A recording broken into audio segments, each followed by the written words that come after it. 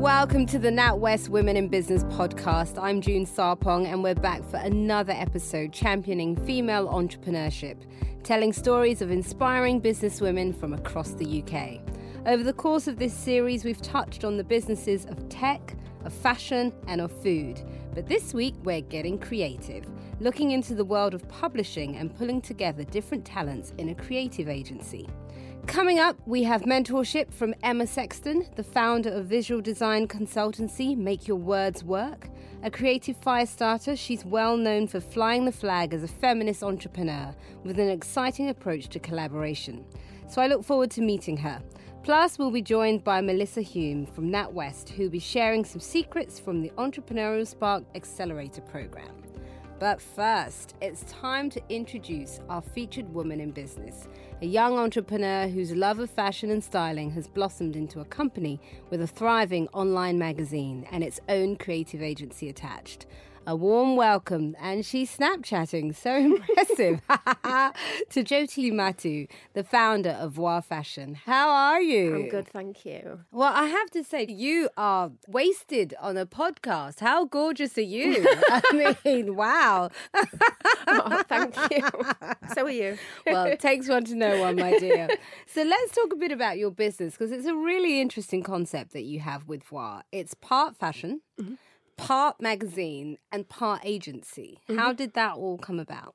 So I set up Voir Fashion with my business partner, Luke Walwyn, co-founder of Voir Fashion. Is he still your co-founder? Yes, he is, yeah. And we originally started off as a stylist and photography duo. Myself, my background is fashion styling. Okay.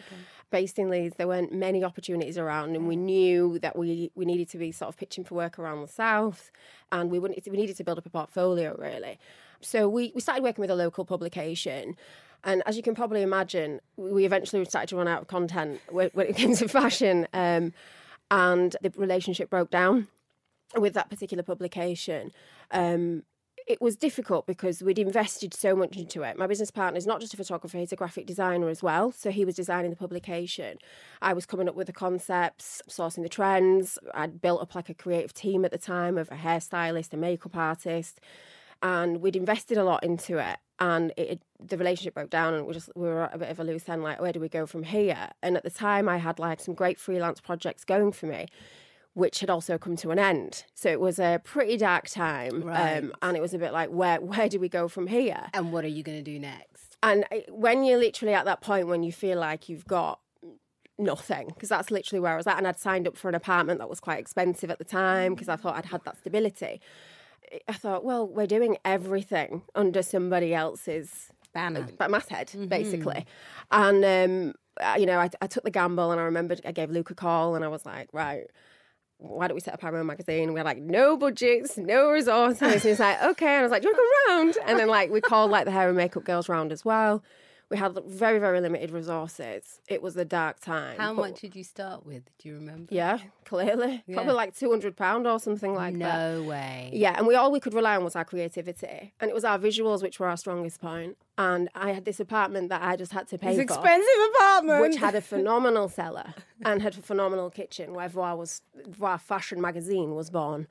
We utilised everything we could get, in terms of visuals. We created, because it's a very visual magazine, it's digital only. We created all those visuals, in terms of getting press loans. With press loans is like, sourcing clothes. Yes. We had to, I went to local charity shops, because the thing for myself was I was always good at sourcing trends and sort of predicting fashions, and it was like finding stuff, anything we could find to just build this portfolio. And how did you get models? Did they all do it for free? Well, how that worked for us is our visuals that we'd created, we were working with some of the best model agencies in the north of England, and we were actually getting them work. So off the back of that, we created relationships, and we've managed to get hold of some pretty phenomenal models. So they were able to use your images for their lookbooks? Yes, precisely. to get them work. And in terms of trend edits, I used to be sat on my floor cutting out mood boards, from visuals. From off the back of that, we used my cellar, my kitchen, my garden, my everywhere you can think of. And we created a very powerful portfolio And we now work with some of the biggest brands in the industry. You know, we've worked with Dior, Tom Ford, Chanel. We get press loans from companies such as Flannels, Harvey Nichols, Selfridges. Oh, we my work very goodness. closely with them All now. from £200 in your kitchen, in your cellar. So how big is the readership? We now go out. Originally, it started off quite locally with us being digital. We go out on a digital platform called Issue, which is the world's biggest digital platform for magazines. Yes, And, you know, it was saturated with loads of like print replicas. So that's when we were doing our research. It's all like, from that, we've gone on to now distribute in 785 hotels in 31 different countries. Because we were actually approached by Gold Key Media, a publisher, who was like, we really like what you're doing. We'd like to, you know, it's quite high end, but it's like it's got a bit of high street in there. We think our clients would like this. Like, we can't promise anything. We're going to put it in front of a few of our hotels. And see how it does. See how it goes. And then literally they came back to me with a list of 785 hotels that were like, yeah, we like what they're doing. We also worked with a lot of... We started to do some celebrity features that worked out for us. You've had Rihanna, Yeah, we did, yeah. Well, they were like celebrity endorsed covers that we worked with brands. It was a bit of an experiment at the time. And we saw our readership go up from that as well. And we were like, okay, this could work. But we wouldn't just get anyone for anyone's sake. Everything is themed and structured. And, you know, we come up with a concept and there's a theme throughout the publication. And we'd worked with brands doing that. And the vision and the plan for myself was always that eventually we're going to start shooting these celebrities ourselves. So we're at a stage now where we've worked with one male celebrity so far. We've got a few more in the pipeline, which I can't really say about right now. But the one that we worked with was Tom Zanetti, who is absolutely smashing it at the moment. He's from Leeds originally.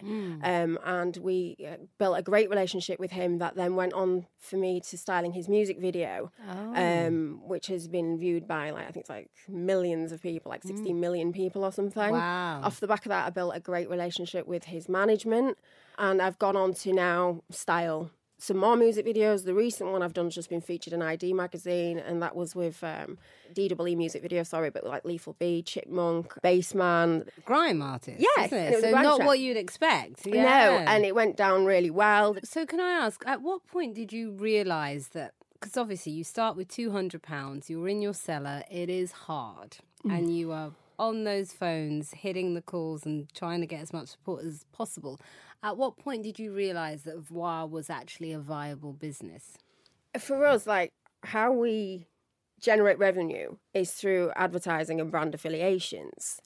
But also, I think we mentioned it briefly before, like the Studio Voir side, which you were saying, the creative agency, it is our visuals. So a lot of the advertising that we've been doing and some of the people that we've worked with recently, we've done like more sort of advertorials, sort of like bespoke advertising. So you actually create the ad as well for them? That's something else that we've been Wow. doing at the moment. What a great business model. But also it's been interesting with it for us because it's a platform as well for up-and-coming designers that it seems to be going down quite well. And after we did the campaign with Tom Zanetti, off the back of that, we were approached by so many designers through sort of the north of England, knowing that he was originally from there, about looking at advertising with like celebrities and going forward that way, really. Fantastic. Well, you are looking to expand and grow Voir even more. So we have got somebody very special who is no stranger to growing a creative company. We have the wonderful Emma Sexton joining us now. Hello. Hello. Hi there. How are you? I'm really good, thank you. I've really been enjoying hearing Jyoti's story about her building her business. Like, that's my favourite part of entrepreneurship. It is, right? Yeah. Well, you understand because you've kind of built a few businesses. Yeah. It's kind of what you do, isn't it? So do you want to tell us a little bit about Make Your Words Work and how you've managed to grow it to what it is today? So Make Your Words Work, we're a visual design company. So everything we do is around our core mission of how can we help our clients, brands and businesses deliver great visual design. And we do that in two ways. So one is we deliver projects. So we're like a bolt-on external in-house design team. So lots of day-to-day projects. And we have a curated network of like 50 of really top talent that we like to work with. And then the other side is consultancy. So I work a lot with businesses in terms of transforming their in-house design teams. Oh, wow. So you'll go in and sort of help structure it. Yes. Fantastic. Yeah. So can you tell me, in terms of creating a design-related agency and making it grow, what are some of the hurdles and what is the one thing that any entrepreneur should do in that area? I think I've had my agency just over 4 years now, and I really understand the whole concept. People talk about building a business, and I didn't really get that. I thought about building in terms of revenue, but it's actually building all the different blocks. You know, it's building your portfolio, it's building the testimonials, it's all the mailers that you sent out that didn't work until you finally got to the one that did work. And I think for now, I feel like I'm coming into this really lovely era where I feel I really need to nail my new business. So I've now got the foundations to sell, but now I need to really build relationships with clients and new clients. And I haven't been that good at that, to be honest. Haven't you really? No. But you have such a sort of esteemed background in working with some huge brands. Yes, and I think I'm very good at delivering and service. Like the service that our agency delivers is A++. But I think for me, I had a mindset, and it was very much driven from my fear when I set up the business of got to find new clients. But I think I've kind of neglected my existing clients. So it's a learning. Every year I grow and I learn and I develop. So this year it's definitely, building on my new business to get the revenue that I want to achieve. Fantastic. So can we talk a bit more about your background and how you got started? Yeah, so I'm a graphic designer by trade, always did graphic design. When I was in my late 20s, I kind of looked at my career and I was like, okay, if I continue being a graphic designer, it's more of the same, but with more experience. So I then did an MA in design management. But what that course did is it really shifted me as a designer and got me thinking a lot more about business. I then took a role in-house and turned an in-house team into a standalone agency, which was my first taste of entrepreneurship, but it was very safe entrepreneurship. And then I took another couple of roles in-house, but they were all excuses really for me. And I was like, I'm really sick of working really hard for somebody else. In fact, I found that quote. What's the quote that you work really hard on somebody else's dream rather than yourself? There's a well-known kind of quote, but I read that for the first time and I was like, that is what I'm doing. Me. Stop it now. So is there a magic formula? No, it's tenacity, because I do really feel like there's a journey as well, and the first 18 months of your business are so full on because there's so much to learn. And I see so many people who kind of quit within those 2 years, when it's actually just past that point. As you get to the 3 years, you suddenly, like, all your hard work starts to pay off and you get a little bit more calmness. Yeah. And I'm definitely feeling that after 4 years. My business is a lot less demanding mentally in terms of what to learn, and now it's demanding in terms of just getting better and better at what we do. At what you do. I mean, what I find really impressive about your business is you also are able to sort of create a network that allows stay-at-home parents as well to sort of work freelance and remotely. Yes, I think I'm basically a feminist entrepreneur. So my business is stealth activism. Oh, wow. People may laugh at that, but I was, I'd done a lot. I like that. Well, I think I did a lot of work with a network called She Says that are a global creative community, and I drove them for like 8 years. But I think what I noticed from them was there was an awful lot of problems about women succeeding in the workplace. And especially once they become mothers. Yes, exactly. And I think it's my design thinking, my creative brain. You look at problems differently. And I was like, all that we know about psychology, all that we have about technology, all this stuff could change, but it's very easy to talk about it. But I was like, I really need to do something about that. And I need to prove that can work, because I don't really know, but I think it could. So the network of talent, we've tapped into a lot of stay-at-home mums because they all work on a project basis. We don't work to hours. My team have unlimited holidays. So our working structure, we don't have an office. And then in terms of like culture, I've really kind of looked at how can we change work culture, because it's very masculine just by default. I'm not criticising that, but it just is. So that's the way it's been designed. Yeah, I really want people to thrive when they work with me and to be able to weave their lives into their work. So yes, I'm challenging stuff. So when people say, oh, that can't be done, I can go, yes, it can. And I've done it. Oh, feminist entrepreneur. We like that. So one thing that's great about your business, Jyoti, is that it's a magazine, but also you get to create your own advertorials and create your own brief. So is there something in particular that you want advice from Emma? Absolutely. First of all, like the biggest thing for us is we're at a stage where we're trying to sort of expand our team, and we've realised very quickly that there's a very small team in place and it's the design side that we need to expand on. We've worked with a couple of designers and we have like a structure in place, and we're keeping our brand identity as such, but we have struggled a little bit to have like-minded creatives. Like we especially with graphic designers, a lot of them have their own style, and it's like they'll come on board with the intention and love what we're about. But what sort of processes do you have in place to when you get recruit, the right level of talent? Yeah, it's really hard. And I think what I've certainly noticed is the difference between a designer who is a stylist and a designer who is a commercial graphic designer. And, you know, that's what we work really hard to find in our network, is what our clients really struggle with. So what we've done is... Which is better of the two for this kind of business? It's appropriation, I think. I mean, I always challenge designers who are stylists because I do think that the graphic design gets muddied with graphic art. You know, you can be an artist, you can follow latest styles, but, you know, our clients are certain brands. You need to follow brand guidelines. You need to be able to get the tonality of some work. And, you know, and I've seen your amazing publication, you know, and you have got a style, but it's going to be very tricky because you haven't really got one style. So I would suggest to you that, you know, what we do quite often with our projects is we'll work with some designers for the more creative direction, so the look and feel, and then we'll work with other designers that are just really good at taking that look and feel and applying it. So with your magazine, where you've got lots of different sections, you could probably get a designer who's more creative, more stylistic to set the tone for that piece, but then maybe get another designer who's very good at rolling out a look and feel for you, would be my suggestion. So it's the right skills for the right part of the job. Do you have like a process in place when you're recruiting designers to join your agency? Like, what sort of process do you have when you're looking? Yeah, so we do, definitely. So we test them. So all our designers have a really simple test. It's no more of an hour of their time, but that really helps us to work out whether they're the right designers for our company, because you can look at a portfolio and they can be amazing.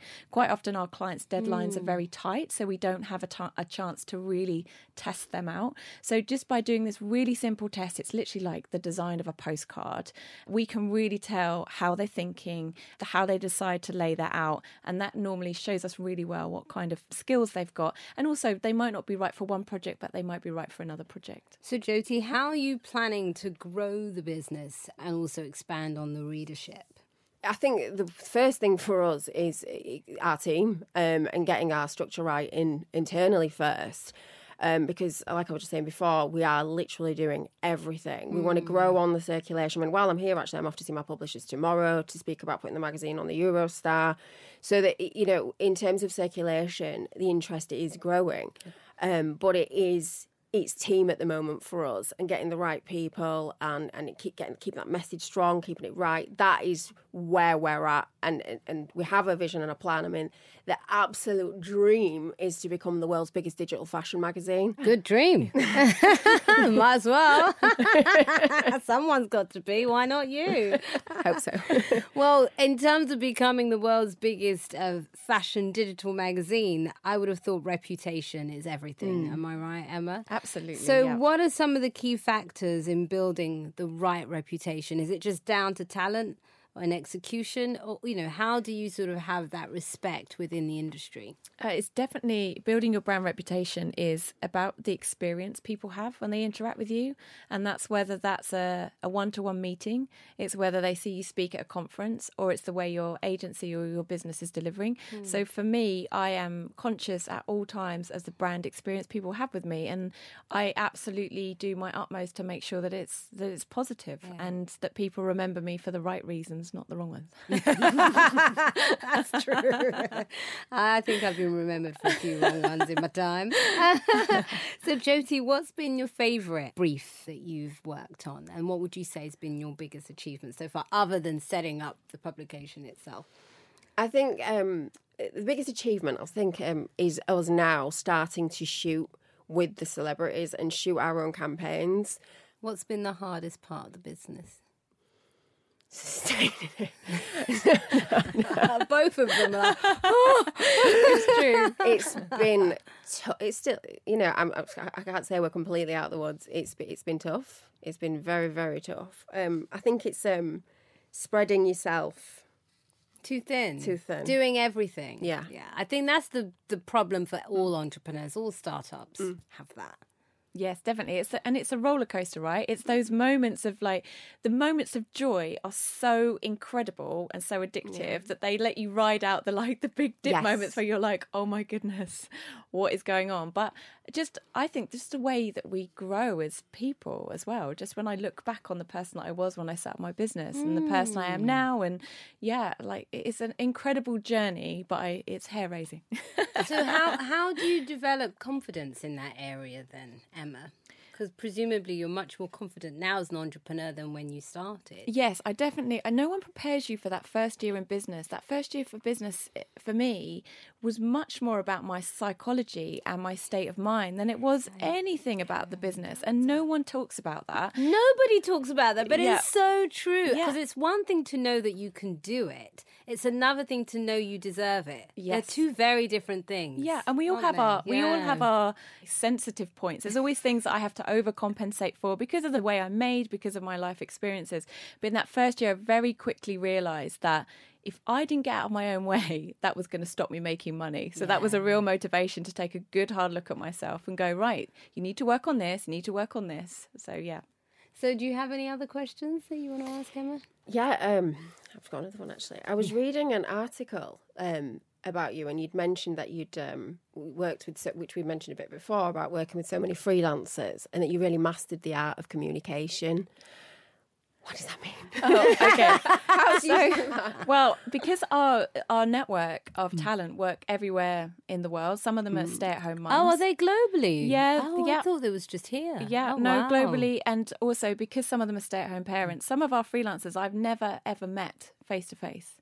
So everything we do is remote and we don't have an office. So it's very rare that we have a project where we all need to be in a room together. Because of the types of projects that we're delivering as well. And I think what I realised is when you're in an office with people, there's a lot that goes in subconsciously by osmosis, is it? When it just... Yeah. And you don't have that. So we just had to get really hot on our briefing process, basically.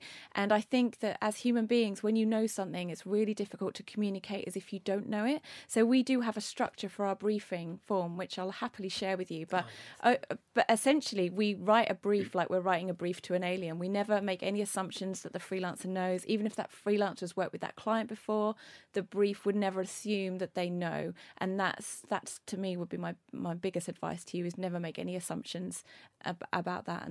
And yeah, that should help your briefs.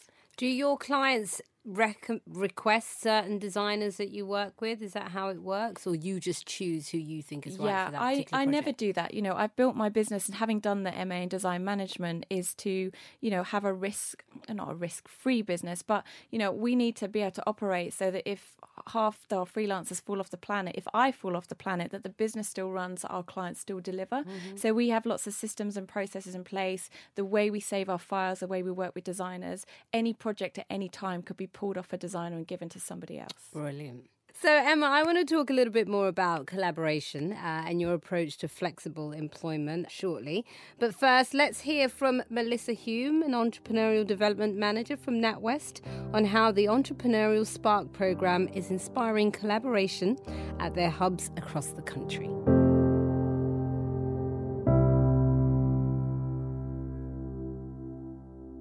So my name is Melissa Hume. I am the Entrepreneurial Development Manager for NatWest. I work in the Entrepreneurial Spark Hub in Leeds, where I work very closely with the entrepreneurs who are in there, and I help support them as they grow and scale their businesses. So collaboration is key for any entrepreneur, for any business, you know, forging those business relationships to help them as they grow. So some of the ways that we've seen this manifested in the hubs is with things like Pitch Club. So within Entrepreneurial Spark, powered by NatWest, we give the entrepreneurs the tools they need and the structure to form a good pitch, in fact, a great pitch.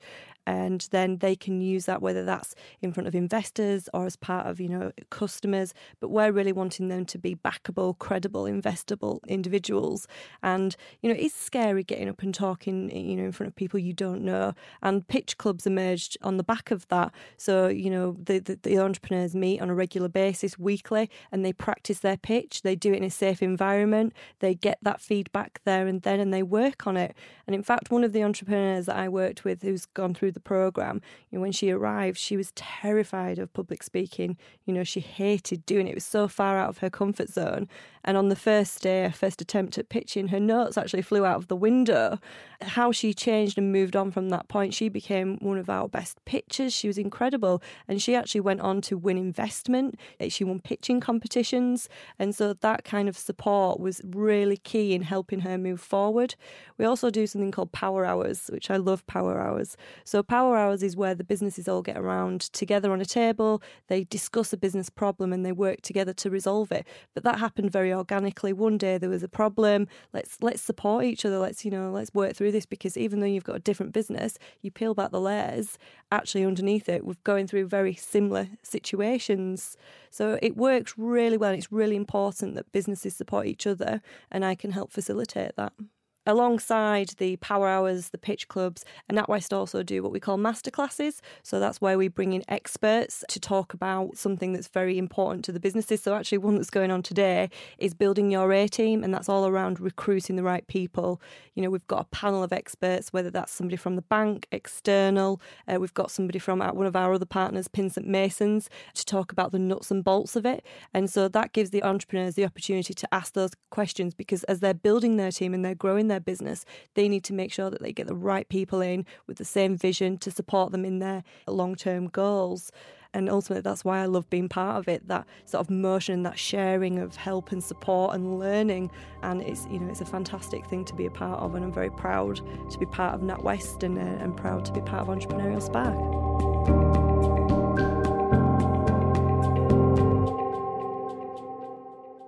Thanks to NatWest's Melissa Hume there, and we'll be hearing more from her as she joins us a little later on in the show.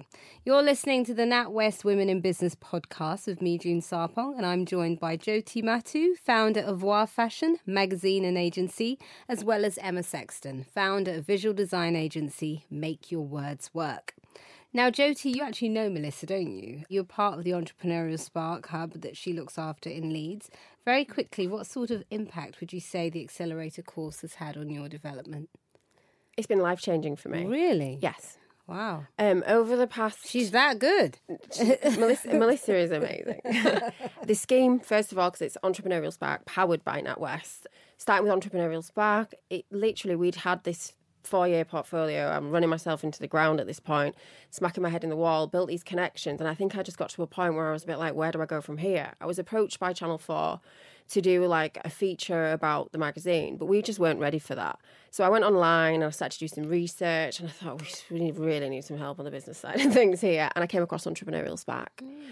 And I went for the scheme. It was really, really intense. Did a 60-second pitch off. And so you weren't originally a NatWest client. You contacted them after Googling this. Yeah. Wow. So I was successful on to the scheme.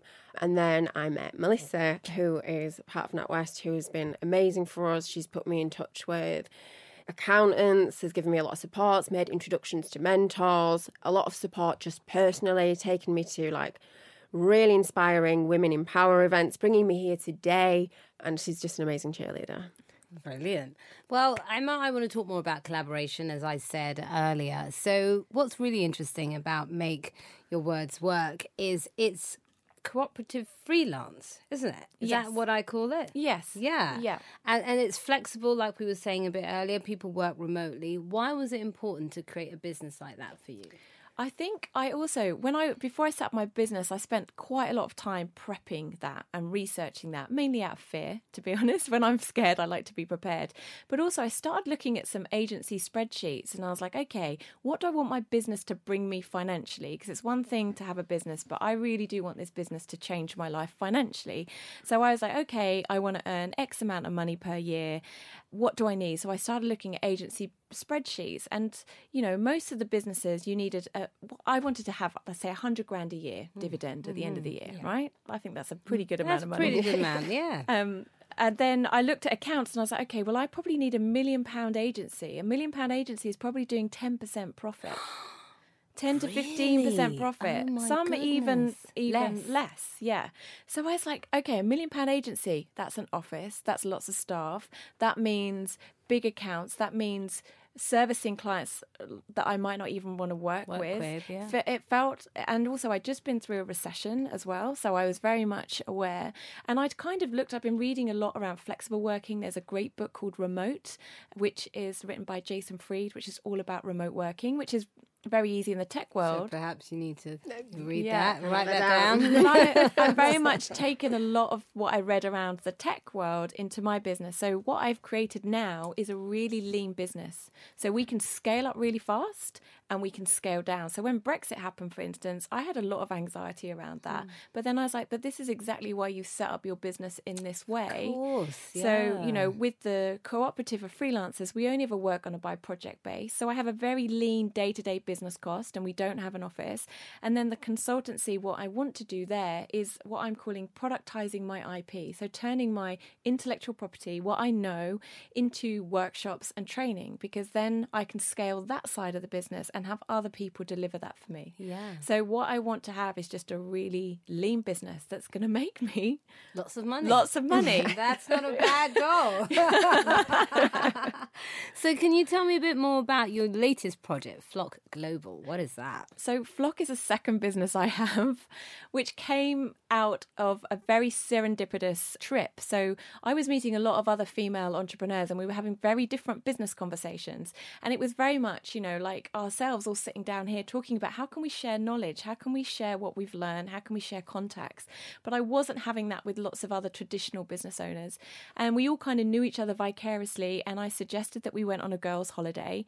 And because we were working... How many of you are there? So there were 9 of us, 7 businesses. Wow. But I knew that all these women couldn't really have a holiday because we're building businesses. Like, you just don't switch off from that in the first couple of years. So we pulled all our resources. We decided to go to New York. We got a house on Airbnb. Everyone paid a different amount according to what they could afford. And then we branded the trip. And it was my idea to brand it because I wanted us to maximize the PR and marketing opportunities. How can you explain to a journalist 9 women, 7 businesses, like that's never going to create cut through. So we called it Flock. We talked about women collaborating in business. We had a party at our house. We had 100 people come to our house on the first night we were there. As you do. We pitched to Soho House and we ran events in New York. And we got so much out of that trip, not just in terms of contacts that we made, pooling our resources, but just the development and growth as entrepreneurs. So we launched Flock 2 years ago to bring that to other entrepreneurs. Fantastic. It sounds like what a fun holiday. It was. Great. So do you think it's important that more businesses look at your approach? Do you think this is the future of business? Yeah, so everything we do around Flock is around collaboration. So again, it's another one of my feminist stealth activism, because I looked at competition and I was like, competition made a lot of sense 10, 20 years ago when, you know, it cost you an awful lot of money to market and get your word out there. Goodness, now yeah. you can set up something in your bedroom and reach the whole world if you want to. And in fact, people have. So for me, we have a term, the Flock Fibonacci effect, because we believe that when you collaborate in business, you open up greater opportunities than you ever can if you compete. So I'm really pushing for an alternative marketplace. I also think that it's a much more feminine way to do business. I agree. Not exclusively to women. We've got men in our network now, but it is a different mindset. And not everybody is comfortable and not everybody believes in non-competition. But every experience that I've had collaborating with people has just brought me more opportunities, but also just more fun adventures. Business can be amazing. It doesn't have to be this like cutthroat, get out of the way, I'm coming through, there's only room for me and no one else. Like that's just, yeah.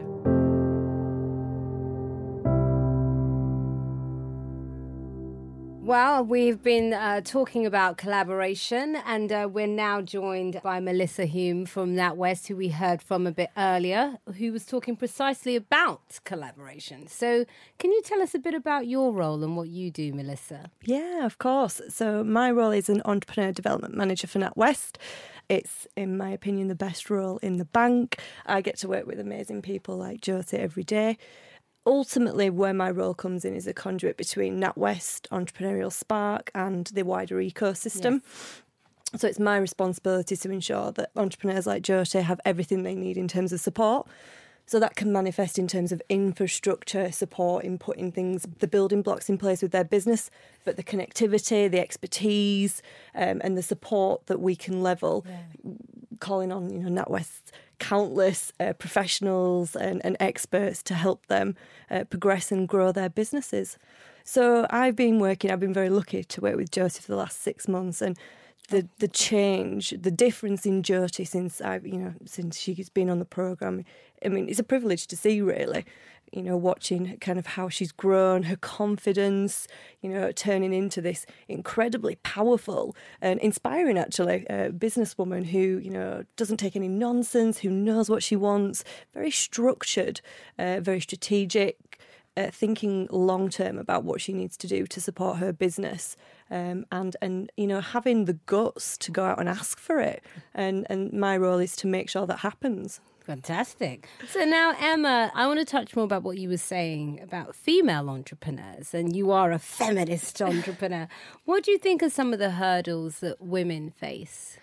The biggest hurdle is not being taken seriously. And I have really noticed that in the past year, as I've been, 100% confident in what I'm delivering, and realising that I have a much harder sell, and that I have lost work to male colleagues, but then I've, met other businesses with men delivering that work, and I've actually had to come in and almost fix what they didn't do because they didn't listen to me in the first. So I definitely think there's something around that. I think there's a lot of stigma around investing. I think there's a lot of male investors and they don't want to invest in women, and they're making a lot of stereotypical assumptions, especially around a woman's certain age and whether they might have children. So I think we've got all the same boring barriers that we have in the workplace. But, I do think it's changing because there's more awareness out there. What are the ways around that? Because obviously you've managed to somehow navigate all of that. I think it's being aware of those issues so that when things happen, you're not taken by surprise. And I certainly think there's been moments where I've gone, really? Oh, is that a thing? So I think the more that you know it, so when you're going into investor pitches, being aware of like how people might be talking to you and testing you and being able to respond to that. I think also appreciating that women, I think this is a cultural nurture thing that we tend to dial down what we're doing. There's the whole test around the job applications, and women who apply for jobs won't apply for jobs if they can't. It's 100% qualified. Where guys will be a bit like, but I think that's just the way we have been brought up. So you've constantly got to work with that. And I see so many women who are doing incredible things, and you talk to them and they really cannot see how amazing they are. So it's dialing up the confidence as well and self-belief. And do you find that you're sort of a bit of an agony aunt, Melissa? Do you sort of have to nurture occasionally, the entrepreneurs you work with? Occasionally. Jyoti's like, yes. But it is often warranted, and actually that's positive. That's my part of my role, is to, do you know what, stop, let's reflect, let's talk about what's worked really well, and let's put some practical things in place so that how you're feeling right now won't happen again.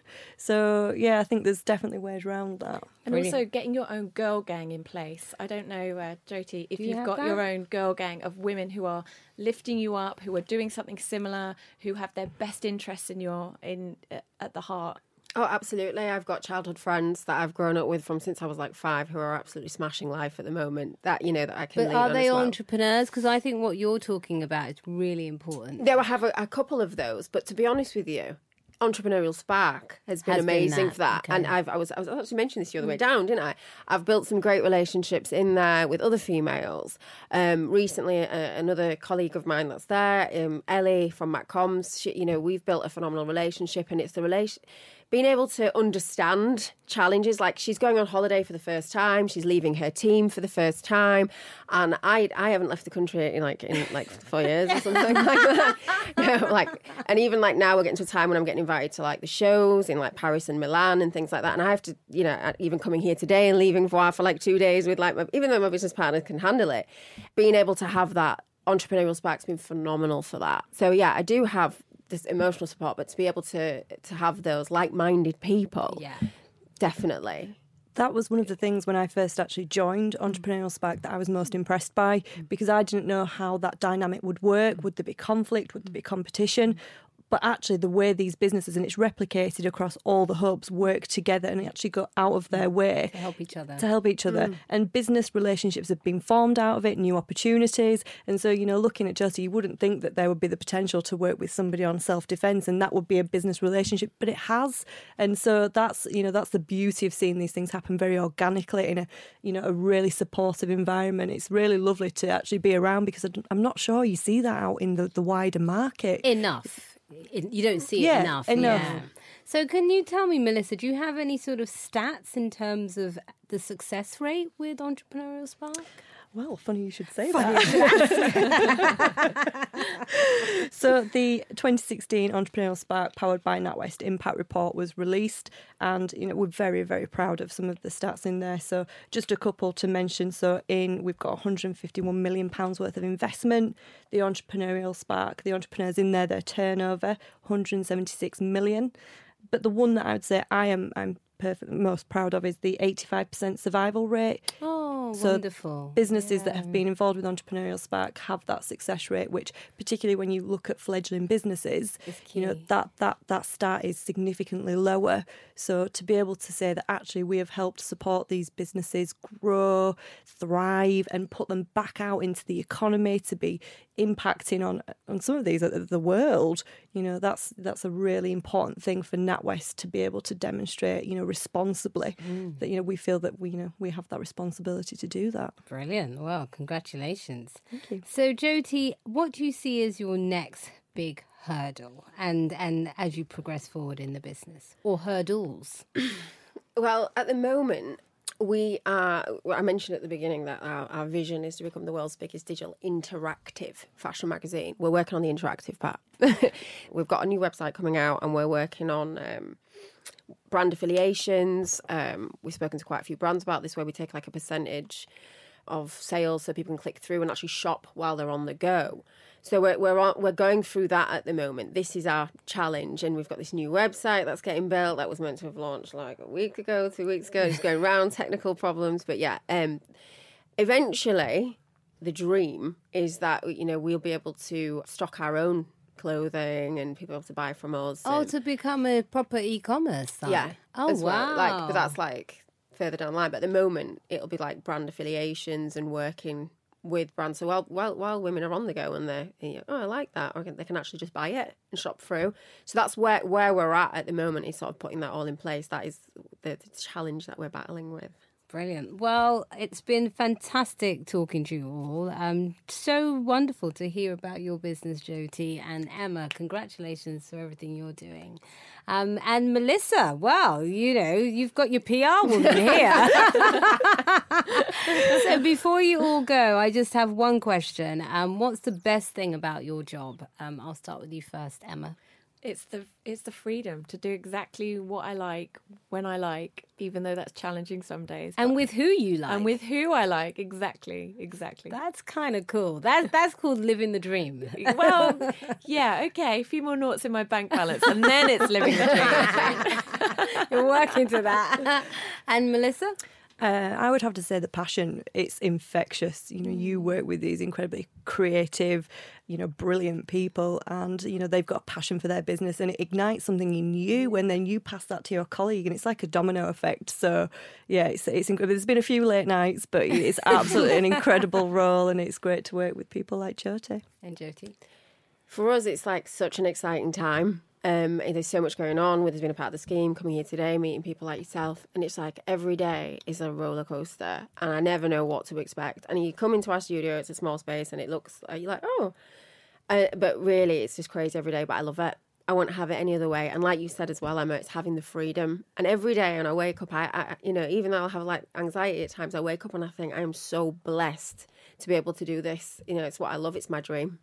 Fantastic. I want to know if you still got that nice kitchen. I don't actually live there anymore. Yeah. Well, thank you all very much. Thanks a lot.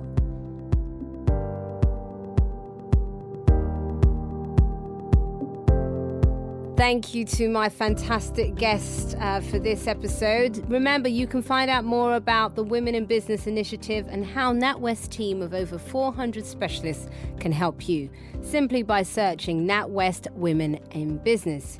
And remember, if you want to talk to NatWest about funding, security may be required, product fees may apply, and you must be over 18.